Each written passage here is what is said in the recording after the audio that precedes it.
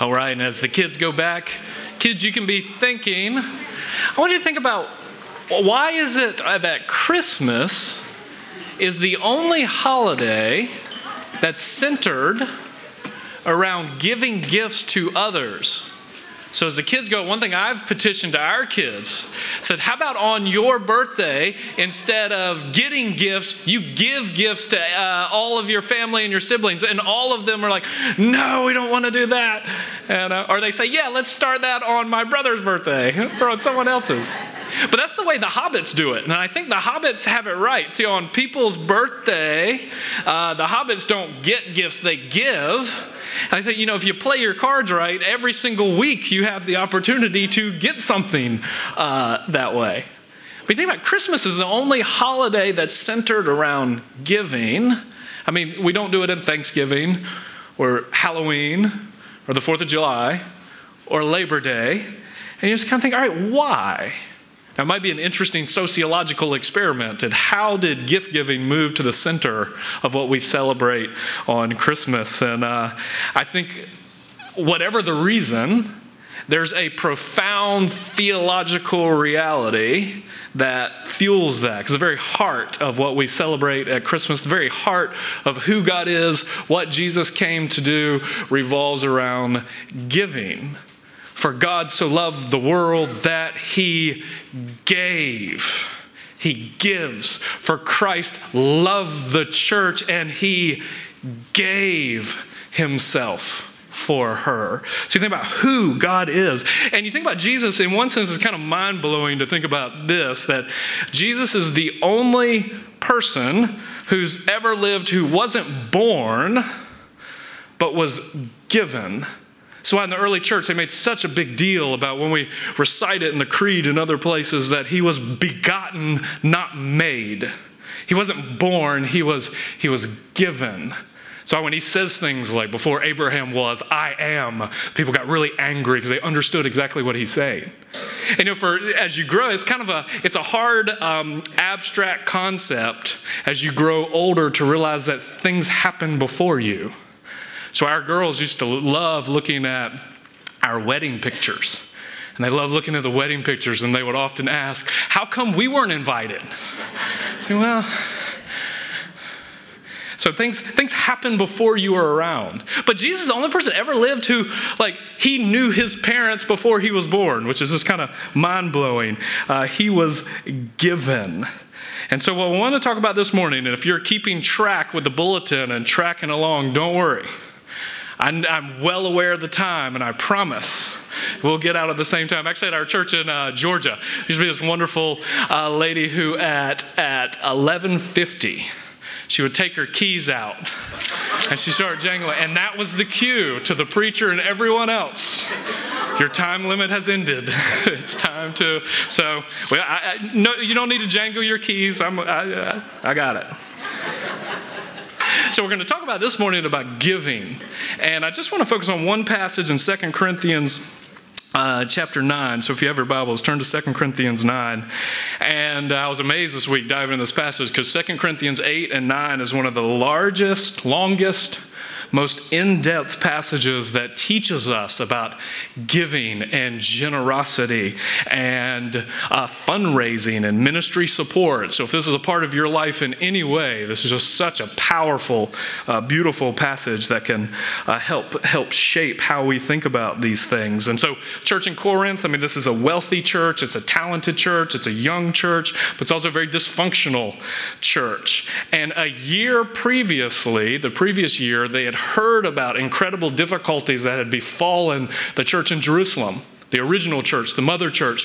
Through famine and war and disease, the church had entered into a very difficult time.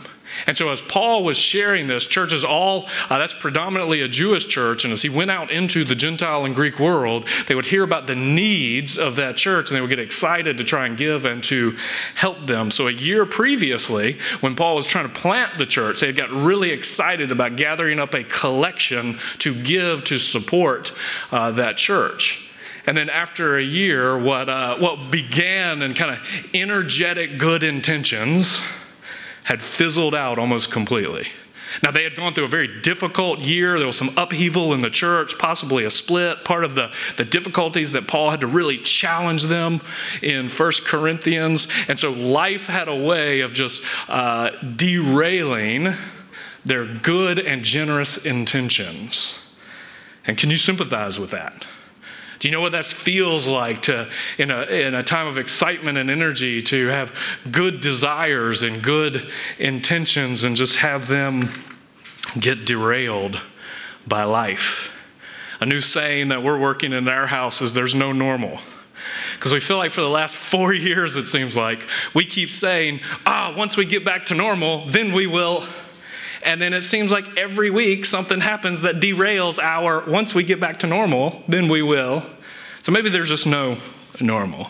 What do you do about that? Good intentions, good desires getting derailed, not being able to complete what you begin. All of this is here in this passage. It's a beautiful passage that can expose the heart, generosity in the heart, and the way greed can capture the heart. It can get at our conception of life as a scarcity mindset, or what aspects of life are zero-sum games. It's all here. And so we're going to look at this, and this kind of fits in when I talked about one of the goals for our church this year is to build up our Sunday ministry teams. And those teams, we want them to be filled and fueled by a healthy service, a joyful, glad-hearted giving of yourself to serve others. And what we'll see in this passage in 2 Corinthians, the whole section gives this beautiful service cycle where it begins with God pouring out his grace into people's hearts, and they receive his grace, and out of overflow of that grace, they then meet the needs of those around them. Those needs cause those people who have their needs met to be thankful, and it causes them to be joyful, and then it cycles back to God for God's glory. So this is a beautiful cycle, beginning in grace, ending in glory, with joy and thanksgiving in the middle. I mean, doesn't that sound like a pretty good way to live? A life that begins by his grace, ends in his glory, and has joy and thanksgiving right there in the middle. And this is the cycle that he wants to generate. So let's look at just quickly a couple things we see here. All right, what God does, what we do, and then how we receive it. So first look at what God does. We'll start in verse 6 of chapter 9 of 2 Corinthians. And the point of this is whoever sows sparingly will also reap sparingly. And whoever sows bountifully will also reap bountifully. Each one must give as he has decided in his heart, not reluctantly or under compulsion, for God loves a cheerful giver. Now this is a verse we're going to key in on. And God is able to make all grace abound to you, so that having all sufficiency in all things at all times you may abound in every good work, as it is written, he has distributed freely, he has given to the poor, his righteousness endures forever. He who supplies the seed to the sower and bread for food will supply and multiply your seed for sowing, and he will increase the harvest of your righteousness. And you will be enriched in every way, to be generous in every way, which through us will produce thanksgiving to God. For this ministry of this service is not only supplying the needs of the saints, but it's also overflowing in many thanksgivings to God. And by their approval of this service, they will glorify God because of your submission that comes from your confession of the gospel of Christ and the generosity of your contribution for them and for all others, while they long for you and pray for you because of the surpassing grace of God that is upon you. Thanks be to God for his inexpressible gift. So as we look, just notice the first things. Just notice some of the things that God does. God is able to make all grace abound to you, so you have an all sufficiency. He has distributed freely. He has given to the poor. He will supply your seed, so it will increase to this harvest.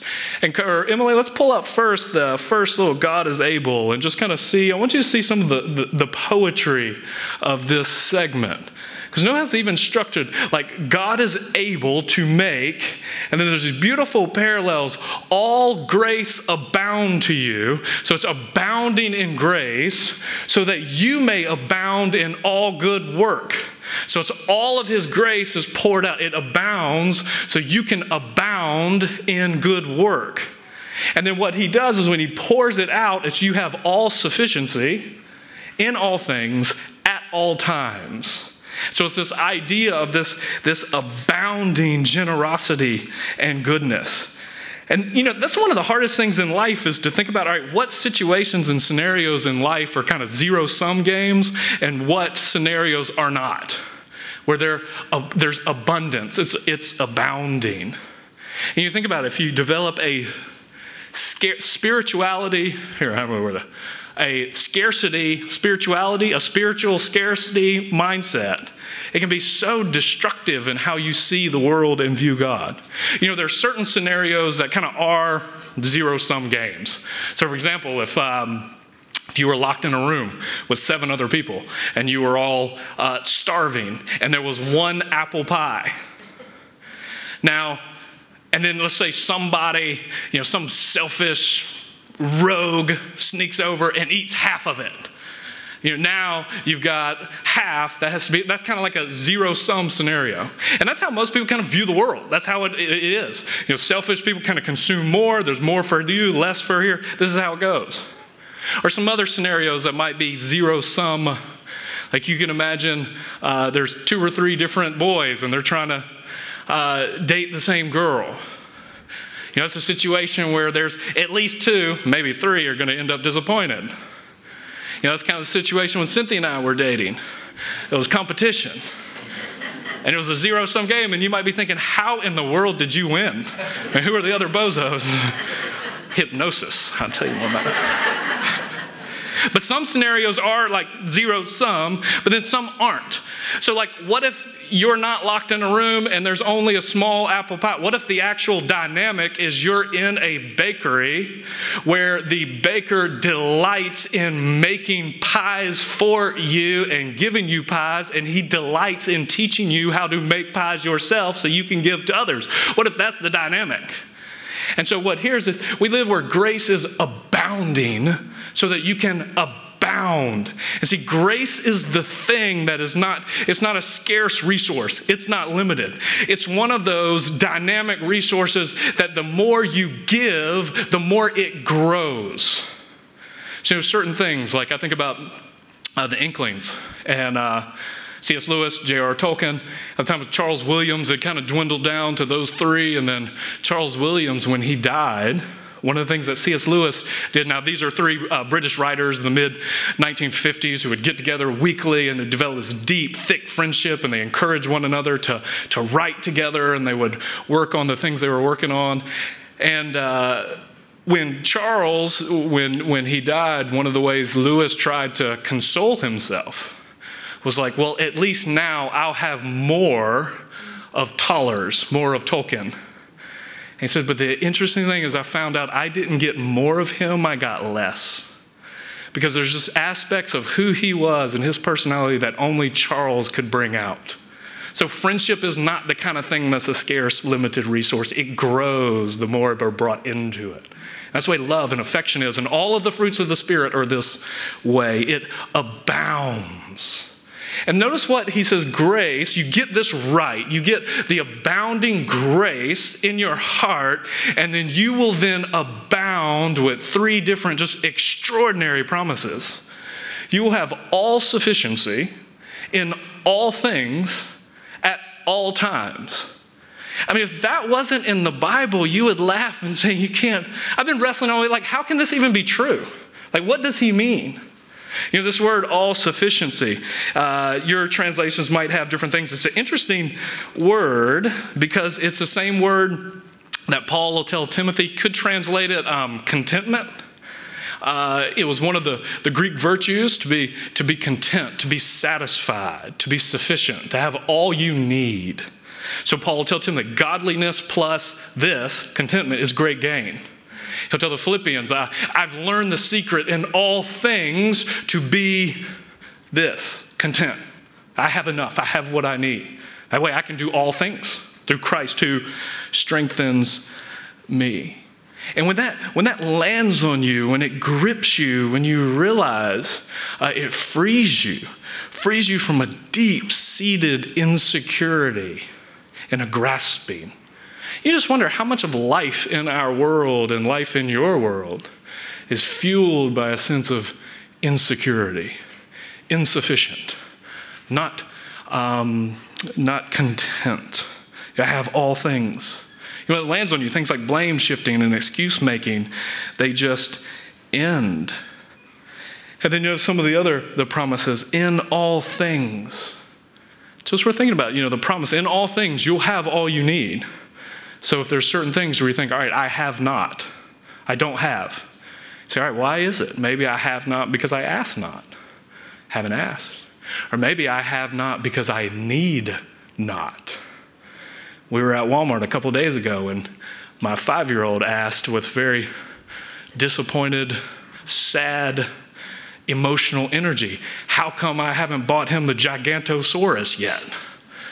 I says, well, that's not, actually, you haven't noticed how much you eat right now. We're getting more important things for you. Maybe you have not because you need not. All things. And then at all times, no matter what age, what season, what situation, you have all you need.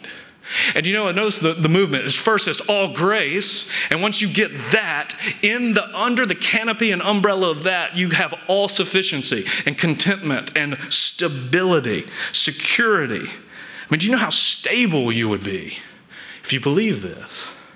This week I've been reading a book called The CEO Within.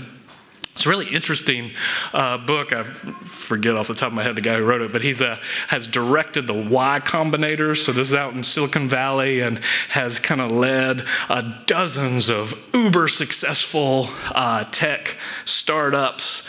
And interesting, but one of the things that really struck me is in the chapter on finances, he gives these kind of tech founders, the people doing the startups, kind of two numbers to keep in their mind to hold on to. It's 10 million and 100 million. So 10 million is like, he's like, all right, life is uncertain, it's ups and downs. And so 10 million is your first target because until you hit 10 million, you'll just never feel economically stable. And I'm really thinking, wow, that's a lot higher ceiling than I was anticipating.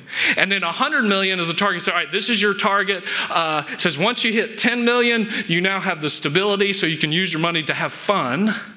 And then 100 million is a ceiling because once you get over that, it just becomes, the classic American philosopher, Puff Daddy, mo money, mo problems.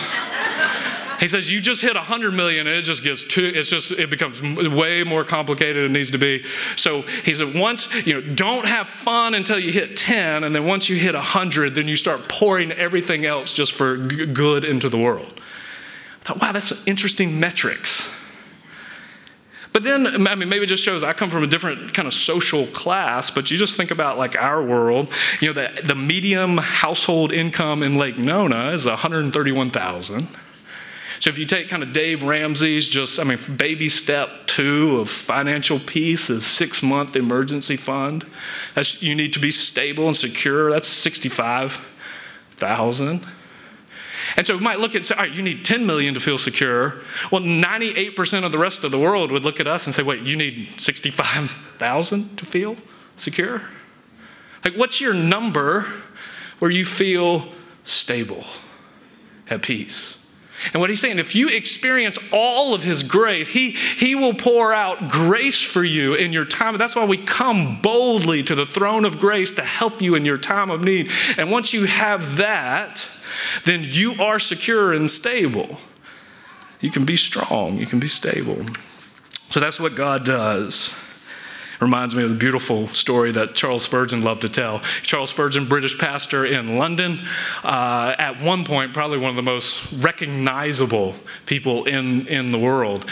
And his church was on the south side of London. It was a very poor area, and he would go around doing visitations. And one of his favorite deacons in his church, he would go, and he was extremely poor, but whenever the pastor would come, he would kind of bring out his best. And Spurgeon said often it was, he would serve tea that had already been, the leaves had been used before and watered down soup, but then they would sit at the dinner table and the man would look around with this giant smile and say, all of this and Jesus too. All of this and Jesus too. First, he wasn't affecting. It wasn't affectation. He said he was one of the largest hearted people he had ever known. All of this in Jesus too. So when you have the grace, when you have that, everything else all on top of that, it's all gift. It's all gift. And so when we experience that, then what do we do? And then notice moving through what we have. You will be, in verse 11, enriched in every way, to be generous in every way. You will increase your harvest of righteousness. Now, hear that harvest of righteousness. Don't think, righteous like self-righteous or, righteous in a morally snooty kind of way. Righteous is a shorthand. In some ways, it's just right relationships. Your relationships will be right. Your relationship will be right with God. That'll be set right. Your relationship with yourself will be made whole and right. Your relationship with others and the world will be made whole and healthy. They will be put right. And then you see this cycle about God pouring out his grace. They receive it and are filled by it. Then they pour out their life for others. And then those lives overflow with thanksgiving and praise. Love verse 12, for the ministry of this service. That's the word, the deacon, the diaconate, the diakonos, the serving, the ministry of serving others. This ministry is not only supplying the needs. That's the first, all right, there's needs. So we see needs, hear needs, and then you supply the need, and then it overflows into thanksgiving to God. And by their approval of this service, that ministry, they glorify God because your submission, what you confess and what you believe, and then your contribution. And then notice the beautiful phrase, while they long for you and pray for you because of the surpassing grace that is upon you. So how do you experience this? There's a movement in 2 Corinthians that's beautiful. He first starts talking about the surpassing glory of the new covenant, that we are new covenant members, and there's a new dynamic, the way we relate. God has taken out the heart of stone, put in the heart of flesh, and the surpassing glory of this new covenant that's purchased by Christ and given to us in his grace. And then there's the surpassing greatness of the transformation. Because of the new covenant, the veil has been removed, and now we can come into God's presence without any inhibitors or with any barriers, and we can see his face. And as we see his face, we are transformed. The surpassing greatness of this transformation as we are new creatures and we become like him. So surpassing glory, surpassing greatness, and now he celebrates the surpassing grace. Because once we come into his presence, once we see into his face, once we grow more like him, we then begin to pour out that grace into the lives of other people around us. Surpassing glory, surpassing greatness, surpassing grace. So how can we know this? In this whole section, one of the key verses is a chapter back in chapter 8, when Paul's trying to motivate them. He says, we want you to know, brothers, about the grace of God. Grace is the banner over this whole thing. That grace is God's been poured out to motivate these acts of grace. I want you to know, brothers, about the grace of God that has been given to the churches of Macedonia. And he tells about what they've done. And then in verse 9, for you know the grace of our Lord Jesus Christ, that though he was rich, yet for your sake he became poor, so that by his poverty you might become rich. You know his grace. This is the key to living the life of grace, is growing in your knowledge of his grace for you. The Christian dynamic is we begin to do unto others what he's already done unto us and for us. So he says, if you want to have this type of grace-filled heart, you got to know his grace. What has he done for you? The reason why we give gifts at Christmas is because we're celebrating he is the ultimate giver. He said, I want you to know this. You learn it and let it change you. You know that he gave you the gift of his life in your place. Been amazed this week talking to different people going through baptism, and it's a hard concept to kind of get across, but one of the beauties of baptism is Peter. In 1st or 2nd Peter, it talks about Noah and the baptism that they went through in the ark. And Jesus, before he went to the cross, says, I have a baptism to undergo. And one of the symbolisms of the baptism is that the water in judgment was poured out onto the people. And on the cross, the judgment of God was poured out on Christ, and in our place condemned he stood. So now we can receive the waters of life because he had the wrath of God poured out. He was pierced for our transgressions. He was bruised for our iniquities. The stripes that came upon him are the things that bring us healing. It's the gift of him in our place. Delivered up for our trespasses. Raised. God demonstrates his love for us in this, that while we were sinners, Christ died for us. And he gives us the gift of redemption. He says the Son of Man didn't come to be served, but to serve and to give his life as a ransom, to purchase you, to buy you.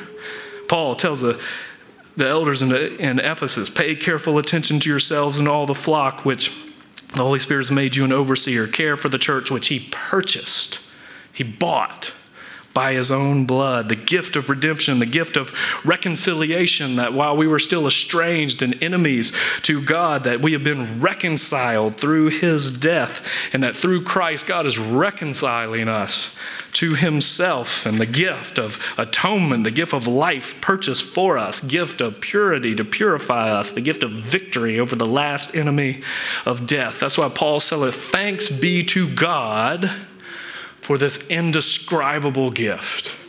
And the dynamic is we receive the indescribable gift, and then we give back to what we've experienced and received. So our hope, our prayer, and all that we do is that we know that gift, that we love that gift, that we're gripped by that gift. And the loudest voice in your mind is the voice that lets you know about the surpassing greatness of his grace. And one of the reasons every week we have part of our offering cycle and communion cycle is to live out and experience that cycle of we come to the table and we taste a symbolic representation of the greatest gift you can ever be given. For he who did not spare his own son, but he gave him up for us all. How will he not with him freely give us all things, all sufficiency in all times and all places? And so we celebrate, we receive the symbol of that great gift, and then we balance it with the offering of our symbolic giving back. Here's we give back a portion, recognizing that all comes as good gifts from your hand. So each week we celebrate the Lord's Supper, and the way we do it here is we'll have different communion servers at different places. There'll be a gluten-free in the back, and then you come and you take the wafer and you dip, and it's our weekly reminder of his good, lavish, loving gift to his people. Once our servers are in place, you come.